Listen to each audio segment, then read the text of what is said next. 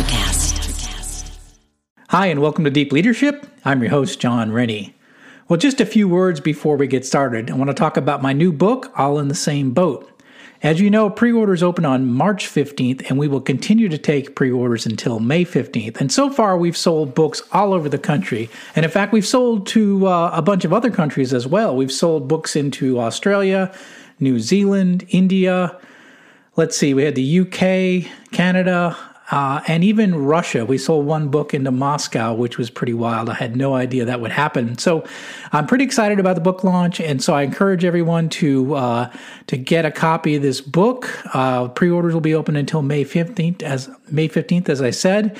And as I mentioned last week, we're doing something completely different for this book launch. Anyone who orders the book during the pre-order period gets the signed copy of the book, plus they will be entered into a drawing for some amazing giveaways. As I mentioned, we have 80 prizes we're giving out, and the grand prize is this amazing, beautiful, hand-carved custom American wooden flag from the Sasquatch Flag Company. This thing's beautiful, and it's a really nice gift. So whoever wins the grand prize is going to get this flag, something you can put up in your office, put it in your bedroom. It's pretty nice.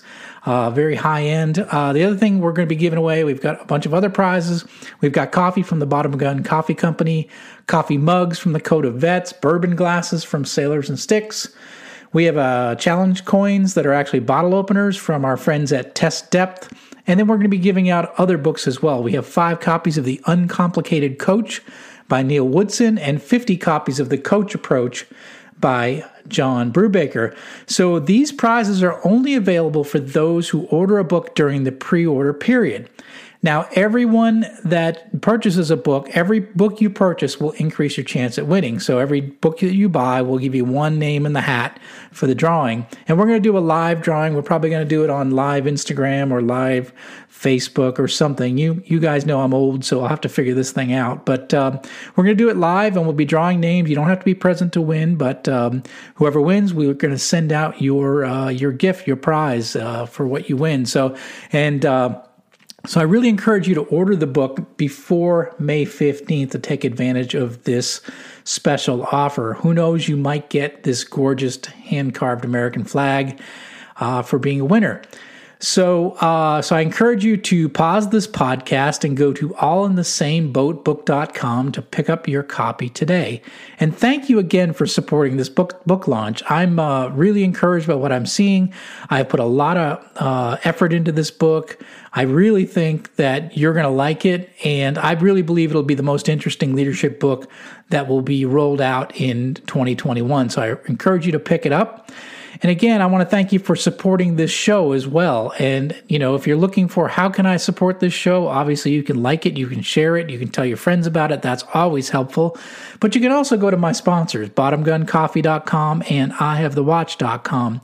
Both of these websites use the discount code DEEP at checkout, and you will get a discount on your offer, and it helps us keep this show running. Well, that's it. So today my guest is someone very special. It's Jeffrey Hull. Jeffrey has been an executive coach and organizational psychologist for more than 20 years. He thinks of himself more as an organizational anthropologist, someone who looks for patterns and shifts in the workplace.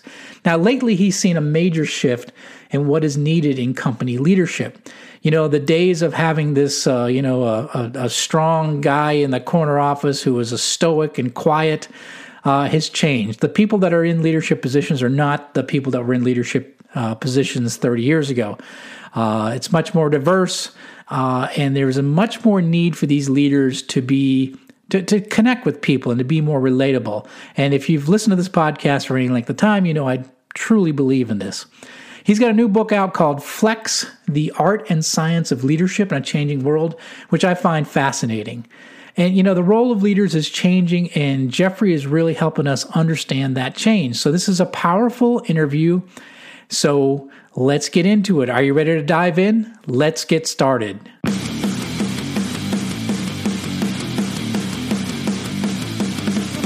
Welcome Welcome to Deep Leadership. Leadership is a people business. That's the philosophy of your podcast host, John Rennie. As a former Cold War submarine officer who spent 20 plus years leading businesses in corporate America before starting his own manufacturing business, he knows that leadership matters.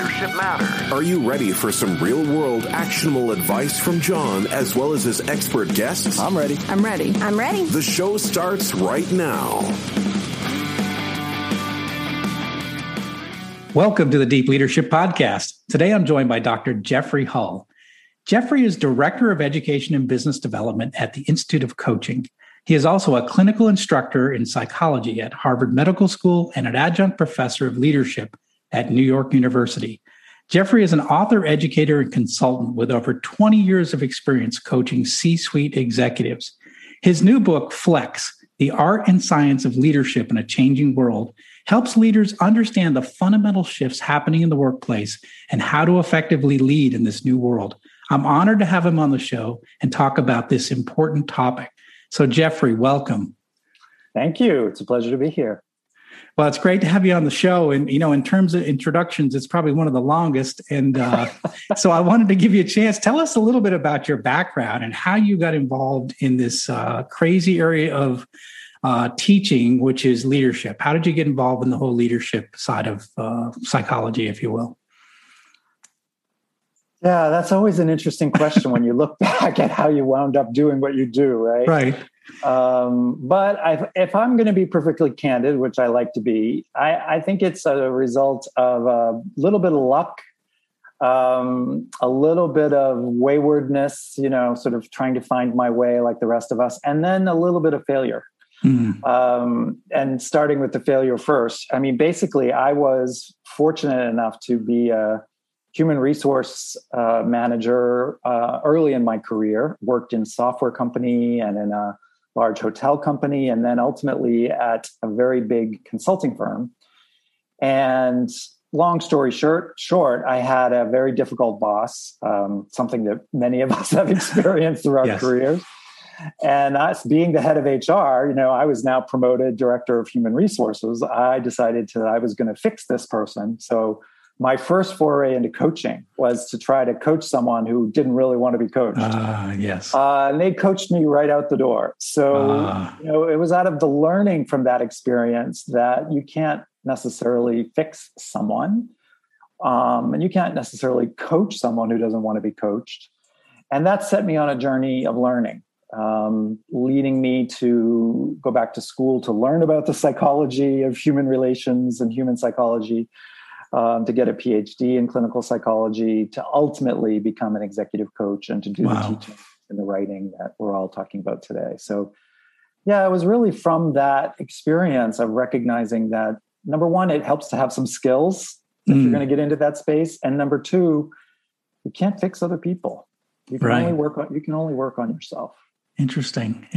Well, we're going to talk about more about that because I think there's a lot of change that needs to happen in leadership. So it'll be interesting to hear how we get people to change when they don't want to change. So that's going to be interesting. So let's, as far as being an executive coach, what are the type of companies or executives that seek you out, and what are they trying to do when they bring you into an organization? What's the main thing they're trying to do? Wow. It tends to be all over the map. There are those situations where we have senior executives in a wide range of industries that have new senior leaders, people that are stepping up to senior level roles, maybe a global role or a multifunctional role that they've never had before. And so the company supports them to get training and leadership coaching, which I think is becoming quite common. So there's that kind of situation. Then there's many of my clients are doing succession planning. They are the top dog and they're planning to build a team and they're looking to build out their capabilities. So they bring in someone like myself to work with the team, to identify the highest potential folks, to work with the next generation of leaders. And then there are entrepreneurials. I work with a lot of startup companies that are looking to build a culture, growing quickly, hiring young people, trying to figure out what kind of culture they want to have. Yeah. And so they want to get an early start in terms of building the values and the environment that they need to be successful. And there's some really forward-thinking CEOs that may have had a coach or can see the value of bringing in someone to work with them. Nice. So it's a range. Okay. Sounds good. Yeah. I think going from 22 years in corporate America, where, like you said, it was more of the succession planning, to now being a CEO of a startup, it's much more of a culture building versus that succession planning. My team is a lot smaller, than it used to be, but, we have to be very tight, and we have to have a good bond, and we have to have good goals and a mission, and kind of how do we operate as a team is really important to me as a founder of a new company. Absolutely. Yeah. Interesting. So I was looking at your bio, and one of the things you said is that you are a organizational anthropologist. I like that term because I've never seen it before. What do you think? What does that mean? What do you mean by that?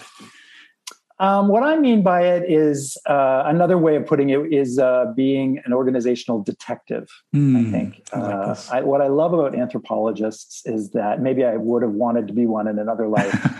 Is that they look underneath the surface. They look for the signals and the myths and the stories and the things that are not as visible. They look for symbols. I studied Jungian psychology, and that's really focused on archetypes and patterning, right? And more of the sort of ecosystem of the organization. And when I go into work with an individual, even if it's a single leader in a coach dynamic, I will often look beyond just what's going on with that person to the system that they're involved in. So what are the norms? What are the energies of the place? What are the way we do things around here? And how are they impacting whether or not people are highly productive, high performing, creative, innovative, or unfortunately, is it toxic? Are some of the things that are being shared behind the scenes actually hurting the sense of psychological safety that people need to operate at their best? And that's sometimes hard for the leaders I work with to grapple with, but it can make a huge difference when they become aware of what's going on behind the scenes or what they're doing to perpetuate some of those negative things. So that's what I mean by anthropologists, like diving below the surface. Interesting. Yeah, I think probably I wouldn't describe myself as that, but I always seem to be talking with people that have had bad bosses or bad experience with bosses. And I'm always interested in why a boss would do that. And usually it's somebody that's left a company because of a bad boss. And I get to hear those discussions. And I always think to myself, how was there no self-awareness by that leader that they were chasing away their best people to other organizations, to their competitors and what have you?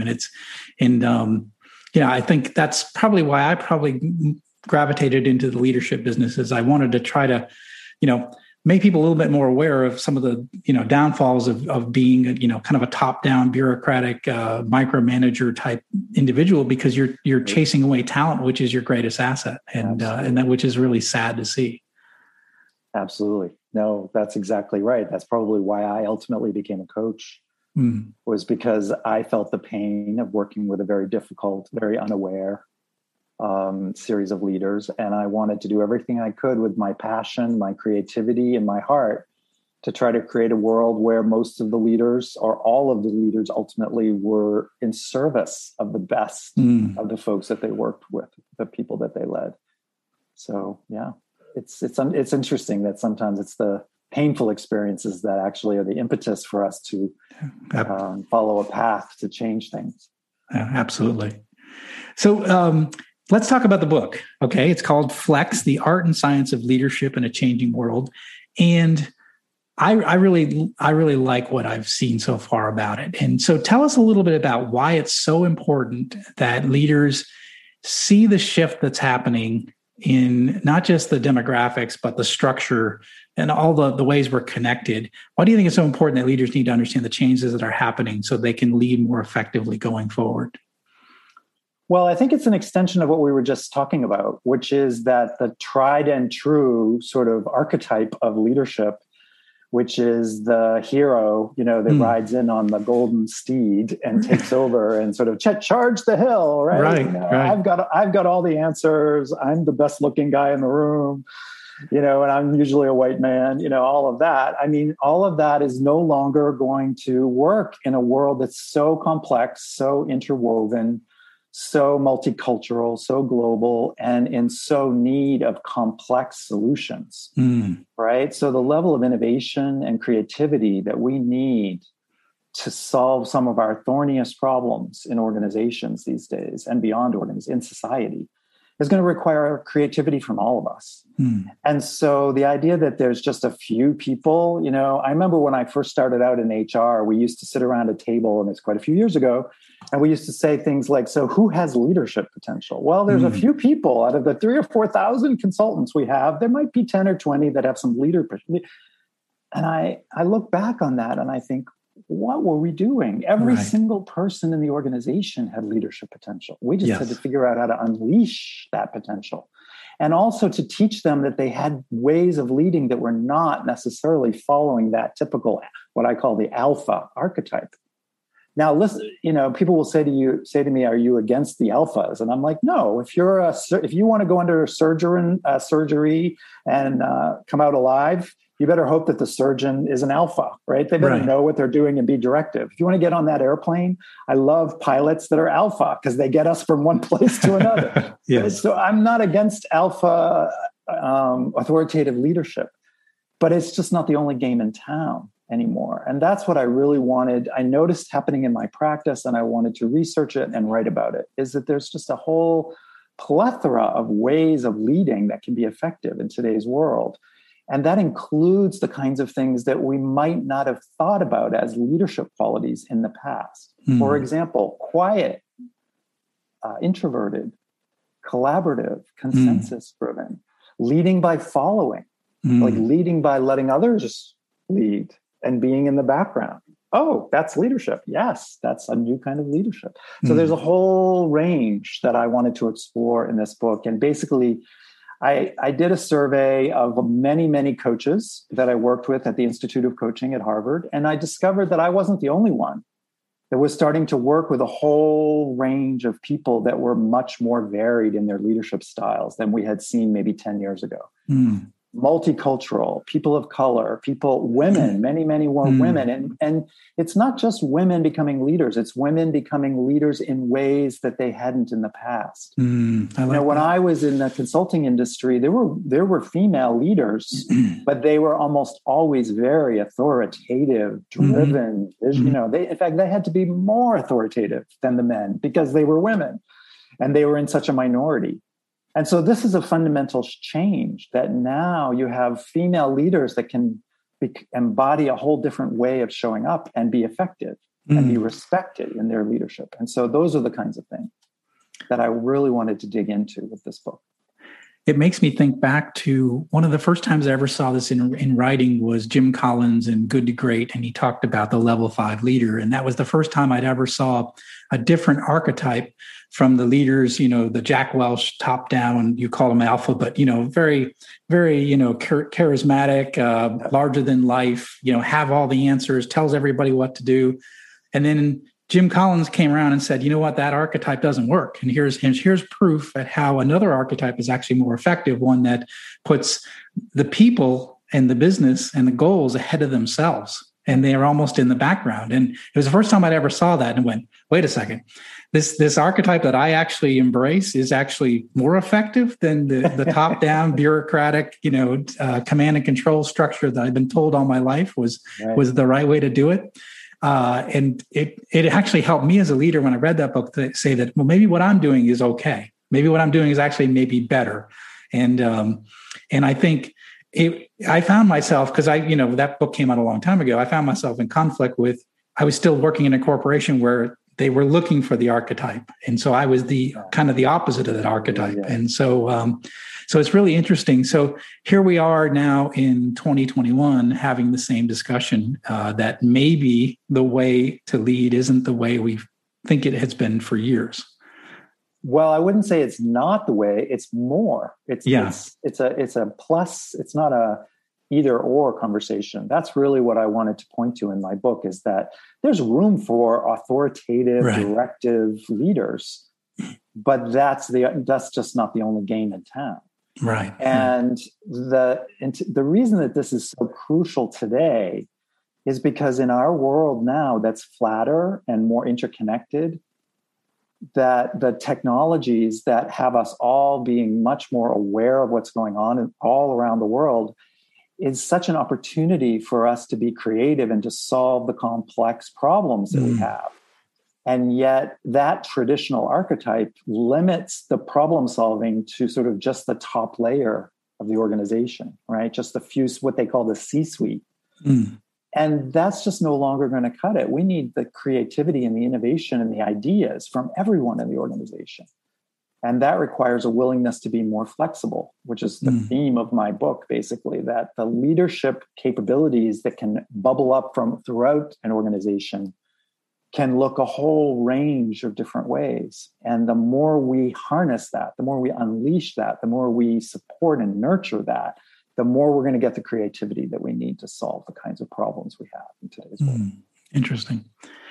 You know, I think one of the things I like to say is when I was a young leader and I got my first manufacturing plant at 32 years old, and I was very intimidated because I thought I had to have all the answers, right? Because I thought that was what a leader, had to be. But now, I've been doing this for a long time now. And what I've realized now, the older I've gotten, is I realize that I don't necessarily have to have all the right answers, but I do have to have the right questions. And I have to be able to engage a team and bring out the creativity of a team and the ideas of a team. And some of the toughest problems that I've ever solved as a leader has been an idea that came from somebody other than me. It was an idea that came from a brainstorming session or, what do you think we should do? And just having a conversation and finding that one little nugget of truth that just opened up a window of how we can solve a problem that it existed for a long period of time. It didn't come from me. It came from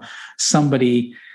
And typically, I always say it's always the quietest person in the room, it seems like, that's been thinking about it versus talking about it. And I love to, when I can capture that idea from the quietest person in the room, it's usually a gem. It's usually something that, it's exactly what we need at the time. Right.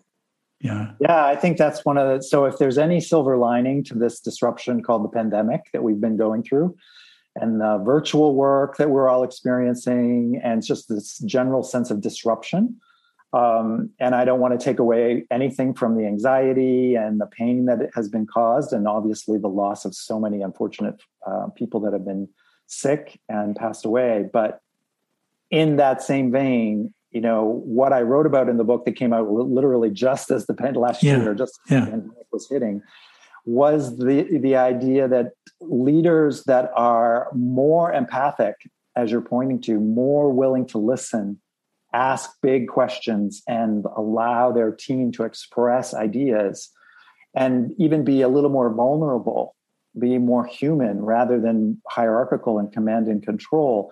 Those are the kinds of leaders that will create what's called the psychological safe space to tap into the creativity in the quiet ones, in the mavericks, in the folks that might kind of hide out in the back with a great idea but be scared to share it. We'll be right back after a quick word from our sponsors. Is your boss a jerk? I understand you're in the hospital, but I'm going to need you to come in today. Do they lack any ability to actually lead people? Oh, it's fine. I'll just find somebody else that can do it, okay? John is offering a new service just for you. For only $10, he will anonymously mail a copy of his best-selling book, I Have the Watch, to your boss with a personal note. Go to IHaveTheWatch.com and enter the discount code BOSS at checkout. Deep Leadership is brought to you by my friends at the Bottom Gun Coffee Company. Bottom Gun is owned and operated by U.S. submarine veterans, and no one knows coffee better than the men and women who serve long hours keeping watch under the sea. Bottom Gun Coffee Company has a variety of coffee blends designed to keep you moving.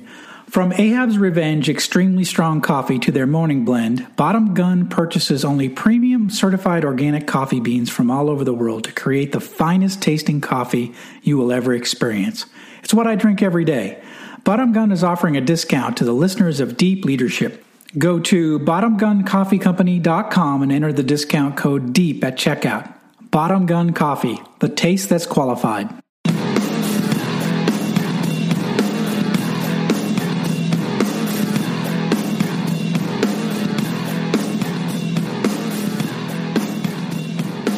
And what we're finding, or I'm finding as a silver lining of this disruption, is some of the leaders have had to let down their hair because they didn't have all the answers. All of a sudden they was on his, I have clients that are like, oh, I just did my 15th Zoom call and Jeff, half the people didn't turn on their videos. What do I do? I'm like, right.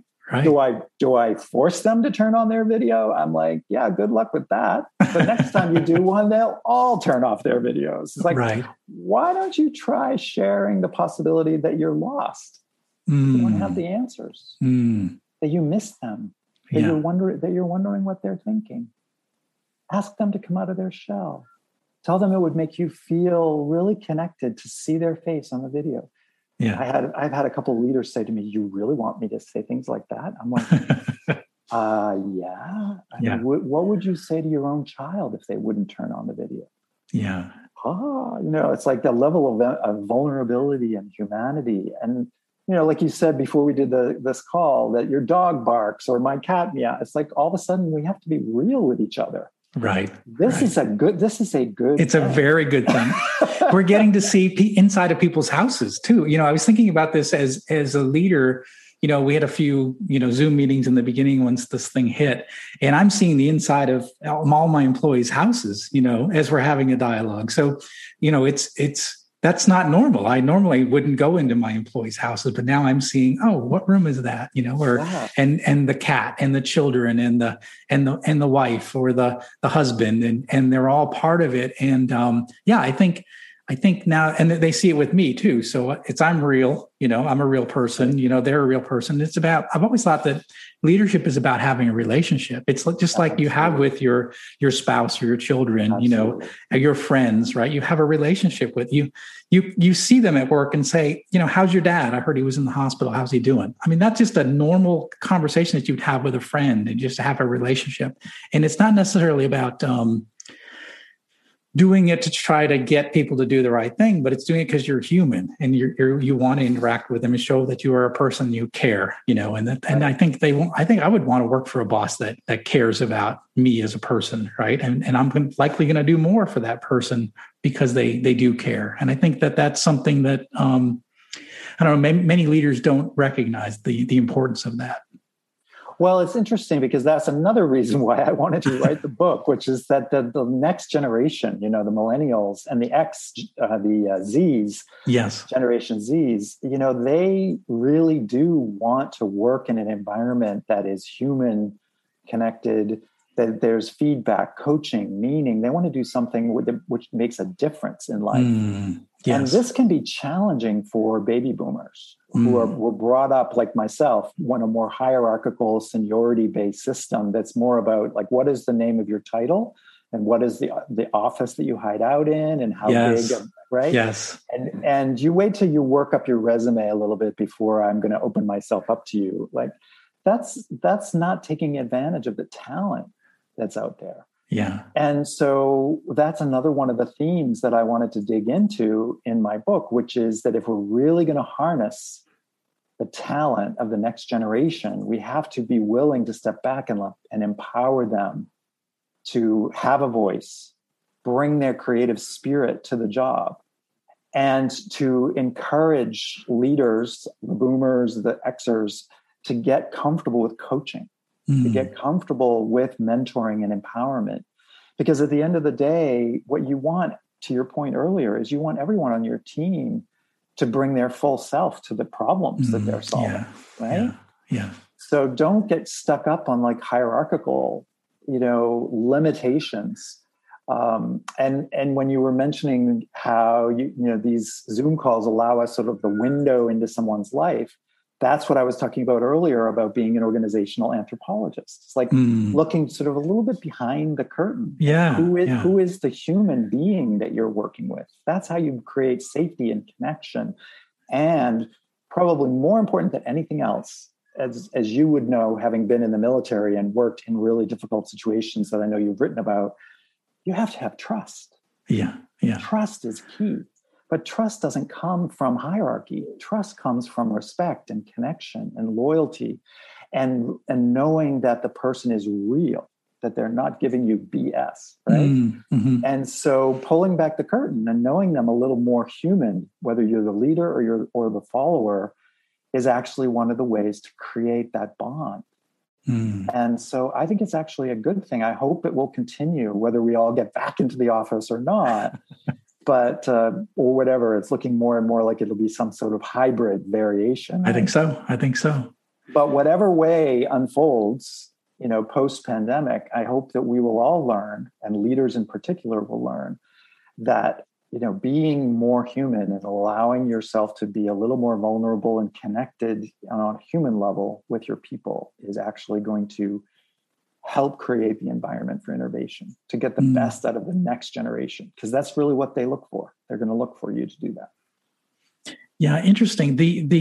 So you touched on something which I think is important.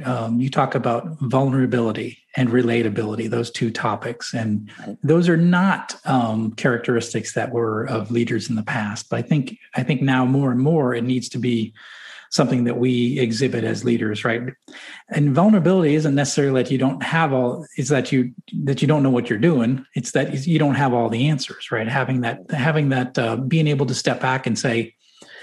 And this was interesting. When I was giving a lot of speeches during the beginning of the pandemic, and I said, it's okay as a leader to say, I don't know. Like, what's going to happen? When are we going to get back in the office? Honestly, I don't know is a good answer, right? And that's about admitting that you actually don't have all the answers, and that you're giving them your most honest and trustworthy answer, but it's not complete. And saying I don't know is actually it's part of that vulnerability, right? To say that I just don't know what's going to happen next, Yeah, absolutely. But I will take you one step further. Okay. And I would say that it's not just a good thing to say, I don't know. It's actually the key to your success. Because the sentence that comes after I don't know is let's figure it out together. Yes. Yeah. If you start with I don't know, you could then go into, but I'll get back to you when I do know. Right. And that's a bit of the old archetype. Right. Like, hold on, next week I'll know. I'll go and I'll figure it out and I'll come back. I'll talk to my coach, and my coach will tell me, I'll come back. So the starting point of I don't know is really powerful, to your point, but it's the beginning of a whole new way of operating as a leader, which is I don't know, but I bet we together can create the solution to solve the dilemma that we're facing. Yeah. And that engenders a whole different energy. I was on a webcast yesterday with a new leader, a younger leader who was, in a Q&A.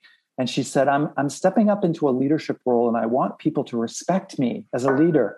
Dr. Hull, what do I do to make people take me seriously? And I'm thinking, well, first of all, you don't have to call me Dr. Hull, like that. But she was in a way, the reason I shared that is because she's in a way doing exactly what she's worried about, right? She's saying, well, you have lots of credibility because you're a doctor, but I'm a new leader. What do I do to get credibility? And my answer for her was to relax and to stop worrying about having credibility and just support the people that she's now being asked to lead. Ask yourself, what do those people need to be successful? How can we take the I out of it and put the we into it? And she said, you mean I don't have to do anything special to be the boss and get their respect? And I said, no. In fact, don't do anything special to get their respect. Get their respect by showing up as their biggest champion. Be their supporter. Be their booster. Be the person that helps them get where they want to go. Make it about them, not about you. And if you do that for 1 week, 2 weeks, 3 weeks, 2 months, 2 years, guess what? You're going to wake up being called doctor or whatever. You're going to wake up with the credibility that you're seeking. It will just happen naturally. I love that. I think it's, I was giving a speech once and I had a student ask me, how do I know if I'm a good leader? Yeah. And I said, well, when you walk up to a group of your employees, do they stop talking? Or do they bring you in and say, hey, we were just talking about X? Or do they just go silent? And you're not doing your job well when they go silent and they're like, uh-oh, the boss is here, right?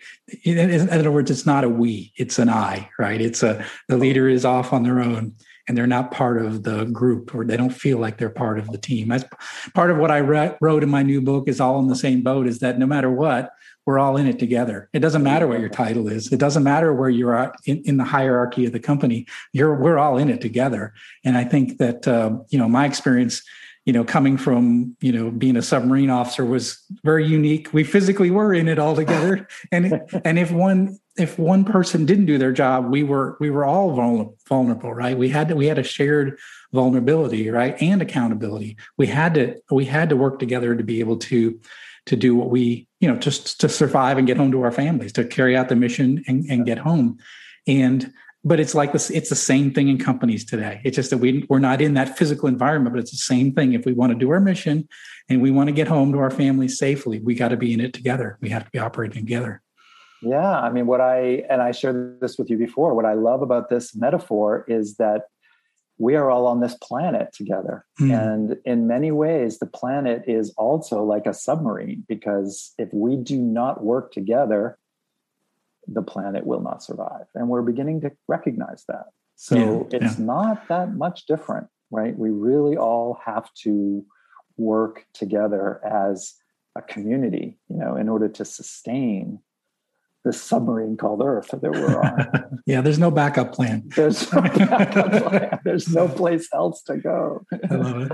Yeah, it's true. So how do, if you're looking at these big companies that maybe are run by older leaders, more, older, the baby boomers or even the next generation coming down that are leading these companies, how do they recognize the future leaders, right? If the future leaders are not these alpha, archetypes, and they're not the obvious ones that were in the past, right? How do they identify the people in the organization that have that leadership potential, that have the ability to take on more and more responsibilities and to have larger and larger teams? How do they find those people that have those right characteristics for the leadership that we need in the new world?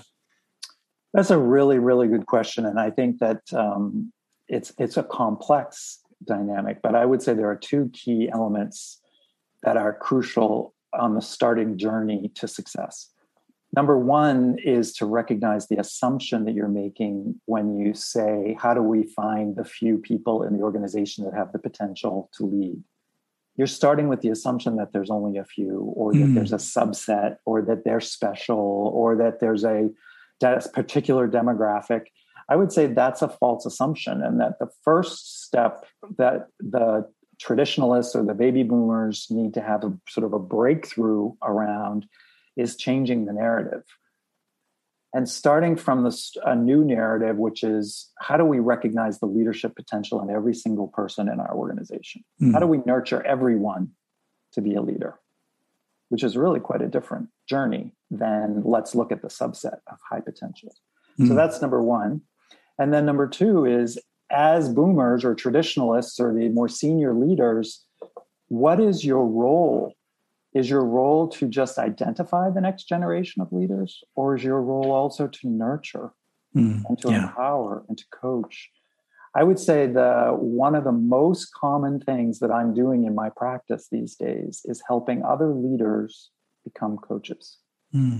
Recognizing that coaching is an incredibly invaluable skill, that there's good evidence-based science now, research, to show what works when you're coaching people, to motivate them, to get them focused on their strengths, to get them to expand their capabilities and to bring out their leadership or their creative potential.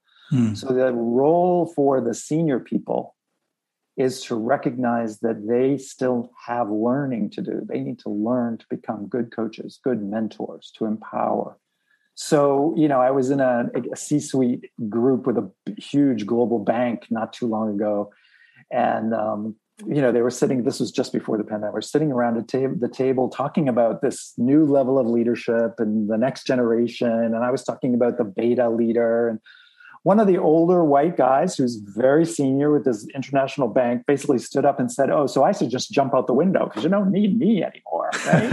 Like you should just put me out to pasture." And here we are on the 60th floor of a building in Manhattan. I'm like, no, don't jump out any windows, please. But here's what I am trying to have you see, which is that your role is super important, but it's not about finding young people like yourself to replace you. Although there may be some, but it's about taking the wisdom and the knowledge and the experience that you have and imparting that in incredibly supportive ways to the next generation. And all of a sudden he kind of lit up and he said, "Oh, you mean I can really add something to the next generation of leaders?" I said, "Not only can you add something," I said, you are crucial to the next generation of leaders. Yeah. But don't necessarily look for them to be just like you. Be open to the possibility that they may come in different stripes and colors and styles. And so, yeah. And, he was still a little uncomfortable with the whole idea. But it was a step in the right direction. And he didn't jump out the window. That's good. I know I tell a story in my new book that my first captain was a tough guy. I mean, he very seasoned, been in the submarine force for a long time. And he was someone I feared, we all did. We feared and respected him because of, his rank and, his experience and what have you. But what he did to me was he pulled me under his wing, and he became my mentor, and he taught me and showed me, and almost like a father, and didn't need to do that. I was very junior. There were levels between me and him, but yet he sort of became a mentor in my life. And I became a much better naval officer because he opened the window a little bit into his world and to show me why things are done a certain way and why I should be looking out for this and what not to worry about and what to worry about. And that was so powerful. And I'm so thankful I had a leader like that just very senior to me, 20 years senior to me, but yet willing to open up the door a little bit and say, come here, let me show you why I do what I do. And why this is very important, why this, you don't have to worry about this.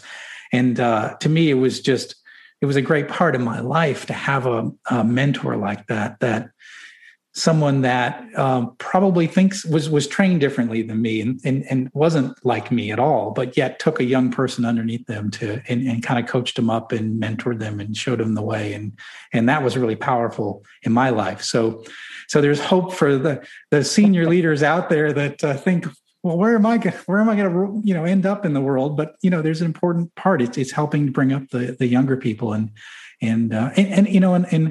I would say too, giving them challenging assignments and being there supportive on the way, give them authority, right? And let them run things on their own, see how they do, and coach them up as to what worked, what didn't work. Where did you fall flat?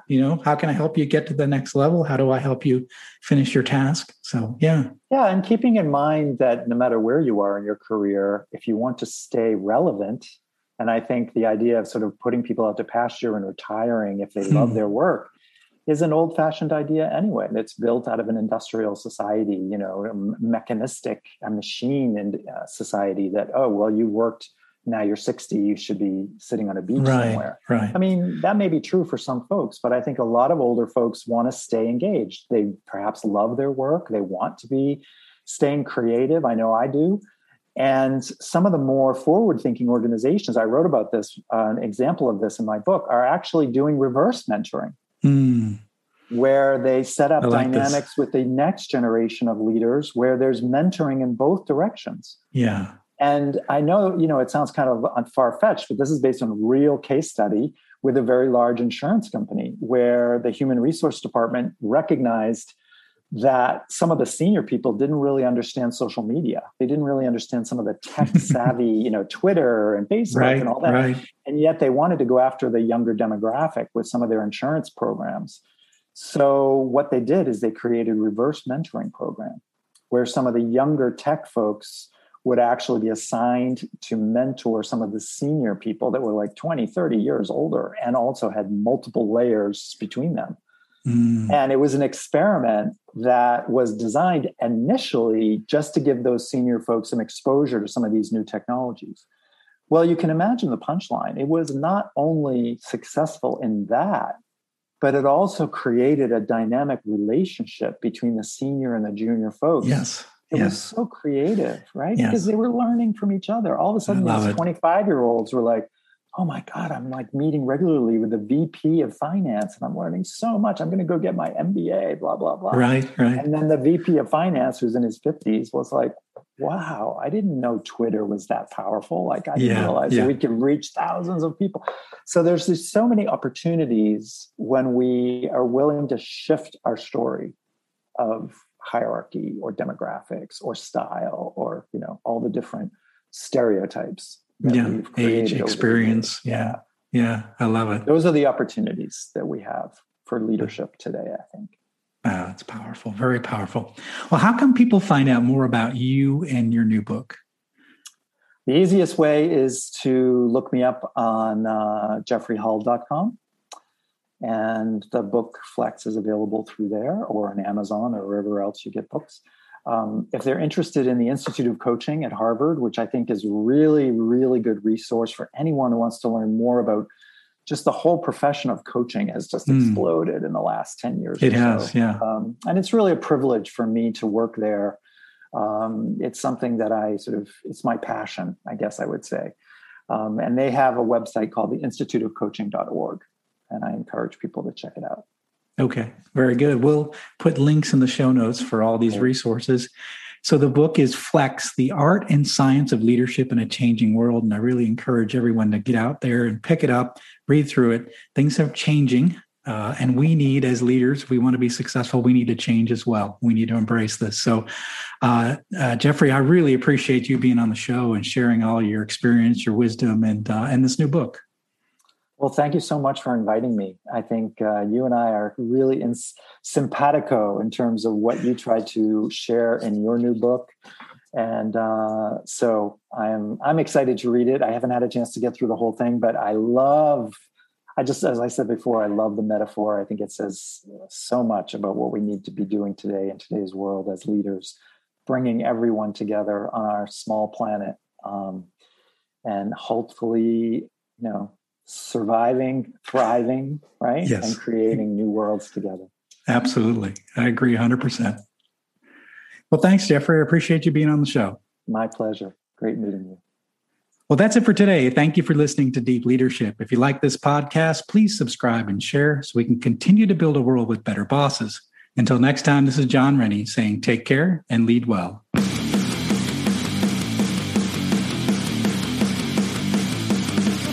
Thank you for listening to Deep Leadership. Thank you. Thank you. Thank you, thank you, thank you for all you do. We hope you enjoyed today's episode. For more information and updates, please visit our website at www.deepleadershippodcast.com or johnsrennie.com. Until next time, take care.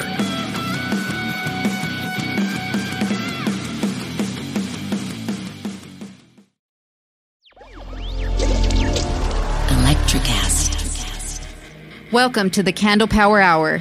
Come with us backstage behind the scenes of show business spanning over 4 decades and bringing you the experiences that can only be told by the people who were there.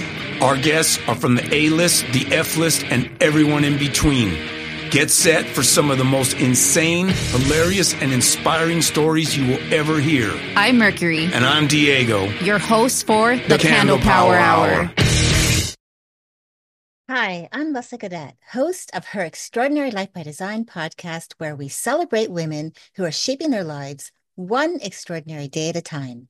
I speak with women from all over the world about what they do and how they are passionately pursuing their dreams and creating meaningful impacts on their communities. So come join us and learn about all there is to learn about these extraordinary women.